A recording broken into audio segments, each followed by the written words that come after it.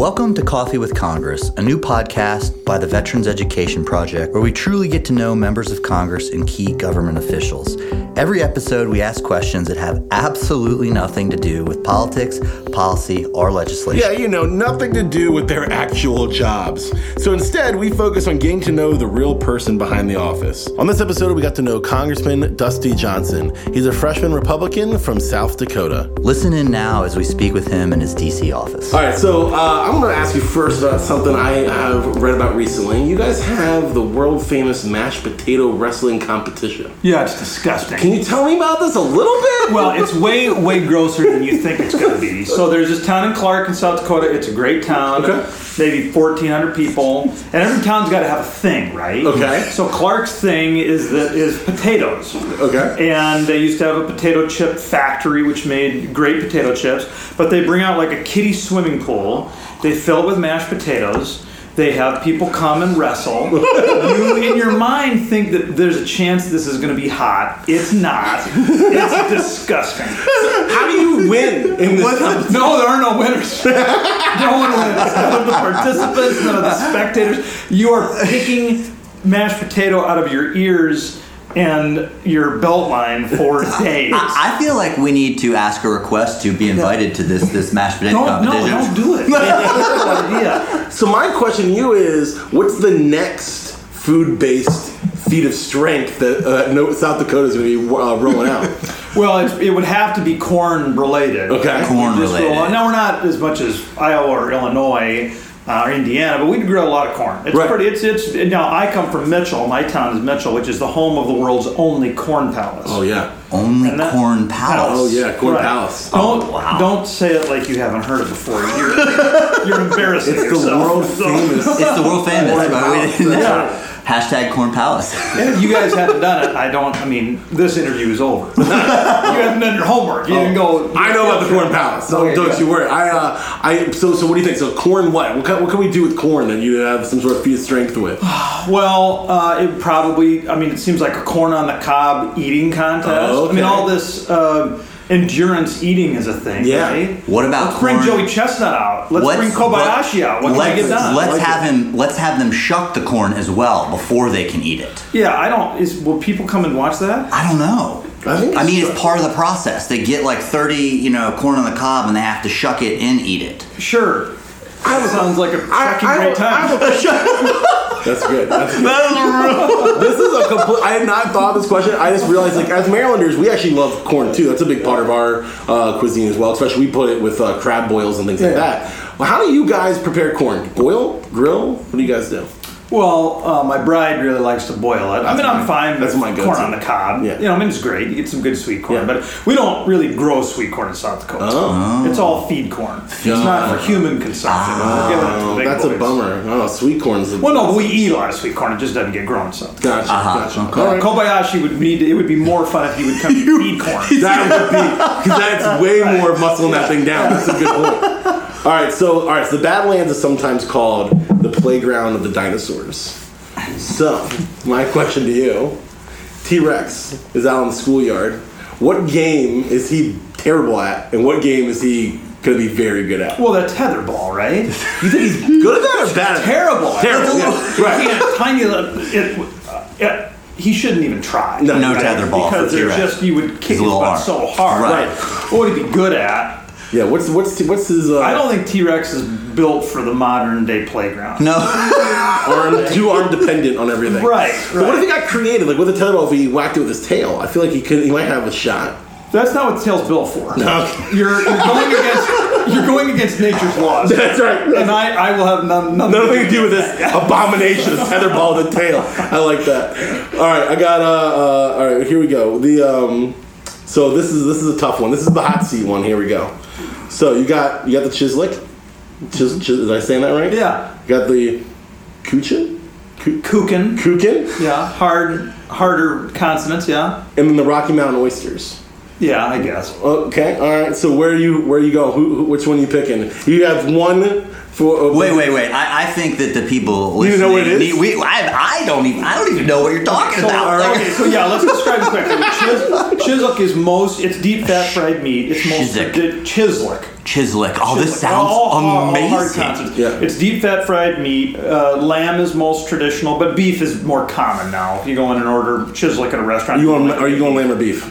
I think beef is tastier, okay. but I don't listen. I can be a traditionalist. All right. You're always trying to drive wedges. Everything is a line. It's all binary, sir. And then kuchen is a dessert which is delicious, very heavy, very fatty, creamy. It's sort of like a thick custard in a pie kind of a thing. Delicious, lots of different flavors. And then what is Rocky? Tell us what Rocky Mountain oyster is. Rocky Mountain oysters are bull testicles. Not on the bull. Oh, that went in another direction than I was thinking. Yeah, you haven't really lived until you've eaten. Okay.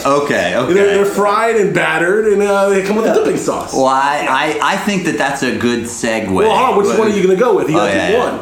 Well, if you're looking for, Rocky Mountain oysters are last. Okay. Chislic is probably first, but kuchen is a really strong. Chislic sounds delicious. Is Chislic served in the district anywhere? Oh yeah. Where can we get some Chislic? Almost any place in South Dakota. No, I'm saying here. In the district. Here? No. Not the DC district. Yeah. The District of Columbia. Yeah. Sorry. I don't know that. Oh. I don't know that. I wouldn't get Chislic here. They don't know what they're doing. I see. All right. So now we're going to kind of transition into kind of a more personal question, more personal than testicles. Well, this is really, you guys are really. That's right. All right. So a lot of people really love dispensing advice or give advice. So I have kind of an interesting spin on that. What advice would you give right now to your 20-year-old self? You're just going to lock me up here. I feel like I've had a really charmed life. I'm a nice guy. I've been really nice to people, but the times I feel, be nice, I guess would be my advice. I've been nice 99.9% of my life, but that 1 in 1,000 when you snap at your sons or you snap at your bride, those are the times where you sort of think, gosh, should not have lost my temper. We should just all be nicer people. And the other thing would be, don't have the third beer. Don't have the third beer. Okay. You don't need it. No good comes possible from the third slogan beer. there. Yeah. I'm going to roll into one other question then as a follow-up. So obviously we're a Facebook, Twitter generation. So if you could put one quote on a billboard in Times Square for the entire world to see, only one quote, what would it be and why? It would have something to do with freedom and liberty and, not to get too schmaltzy, but I do think as a globe we're trying to have a conversation about the right role of government in people's lives. And, I want to go back and read some stuff from the founders and just choose something that connected with people today, but made them realize that, we've been given this unbelievable blessing of free choice. Let's not smother it. So I don't have one, but I think I'm excited as a globe for us to have that national conversation, that international conversation. That's good. Love it. All right. So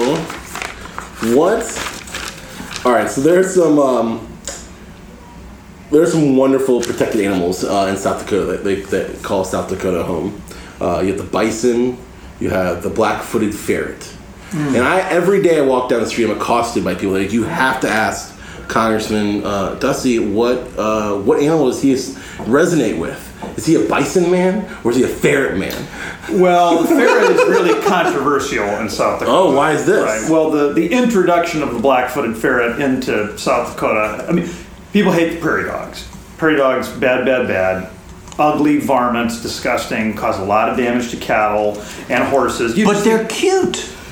They're not that cute. They're rats. They're rats without tails. They're gross, and they do a ton of damage. You just think, we love and I'll speed this up because I know this isn't entirely funny, but now you're really picking at my scabs. No, let's hear it. We've got this beautiful grazing land, right? Right. And, this is where, cattle and bison and horse can get sustenance. And these prairie dogs, like a swarm, will go over and just turn it all into dust. They have these holes. You think about a beautiful horse you're out riding, that horse steps in that hole, that'll break that leg, that kills the horse. Horse is not going to come back from that. So the black-footed ferret and the prairie dog they're related heavily. That's controversial. So my answer is the bison. It's beautiful, majestic, delicious meat, very warm fur. This is a great animal. I love it. Bison man. All right. Let's. And it's tied in with the Great American West. Right.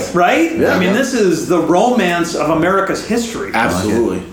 So I need the honest truth. You are the congressman from South Dakota. We need the truth.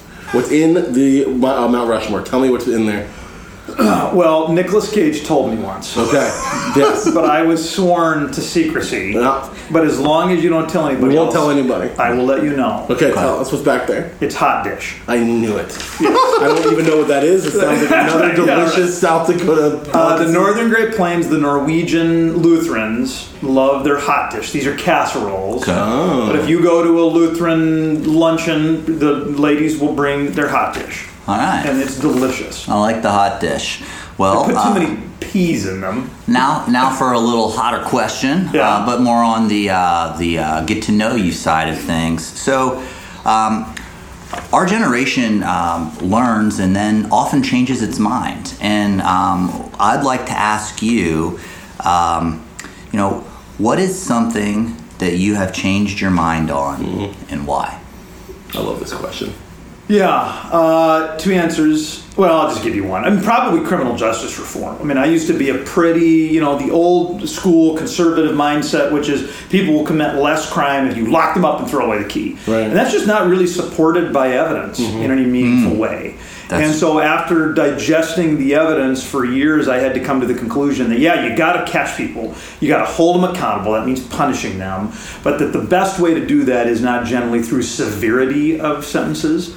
And so that is an area where I think you see a national... People want to paint, conservatives as maybe a little more rigid in their thinking. The reality is this is an area where there's been remarkable evolution. And so states like Texas, very conservative states, have done and South Dakota, sweeping criminal justice reform. For me, when I go to the women's prison, the saddest thing is to go in the back area of the women's prison and there's this great, beautiful house and it's painted fun colors and there are all these toys in here. And you think, why is there this great house in the women's prison? And so when kids come to visit their mom, they've got someplace to hang out that doesn't look like a prison. And so when we're locking up people, we're locking up moms and dads, and that's making Junior a lot more likely to get into trouble and have intergenerational. And so, let's catch people, let's hold them accountable, but let's do it in a way that actually rehabilitates and makes for safer communities. I really like that. I'm going to actually lead into one more question that I think you're really transparent, and we really appreciate that. It seems like you're well studied. So, what is the book that you've given to other people the most, and why? Probably Freakonomics, which is kind of an older book now, maybe it came out 15 years ago, but it dovetails perfectly well into the question you just asked, or it's connected to. I mean, Freakonomics really takes data and uses it to disprove this kind of conventional wisdom that we all know to be true. Right. And it's an eye-opener. And there are a lot of things that people in Washington, D.C. know for sure that just is not true. Okay. All right, so if you could, WWF style, every time you walk into a room, you have a theme song playing. What's your theme song? Every time you go anywhere, this will be playing right behind you. Yes, like it's like a montage in a movie. Like, this is your Rocky IV scene where he's training to fight the Russian. Like, what is the music that is going on in the background? Well, I wouldn't choose this, but I want to give you a little historical context. My name is Dusty Johnson. A lot of my friends in high school called me Dirty, and so the song Dirty Deeds Done Dirt Cheap was often played at high school dances when I would arrive.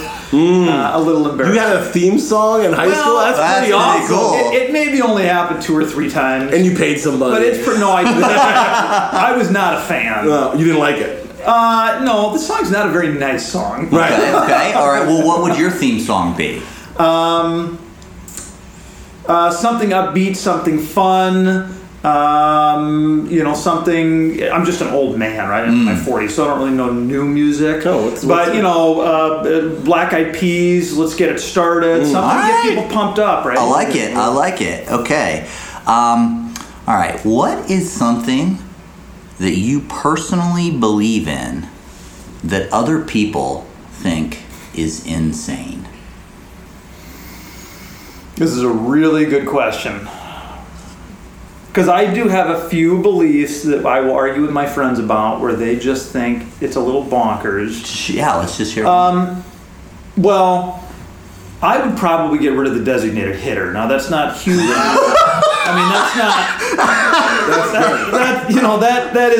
That's not terribly controversial. That's good. That's a good one. I think it drains a lot of the beauty and the poetry out of the game. Well, and also the strategy. I mean, managing your bullpen is pretty important with the DH.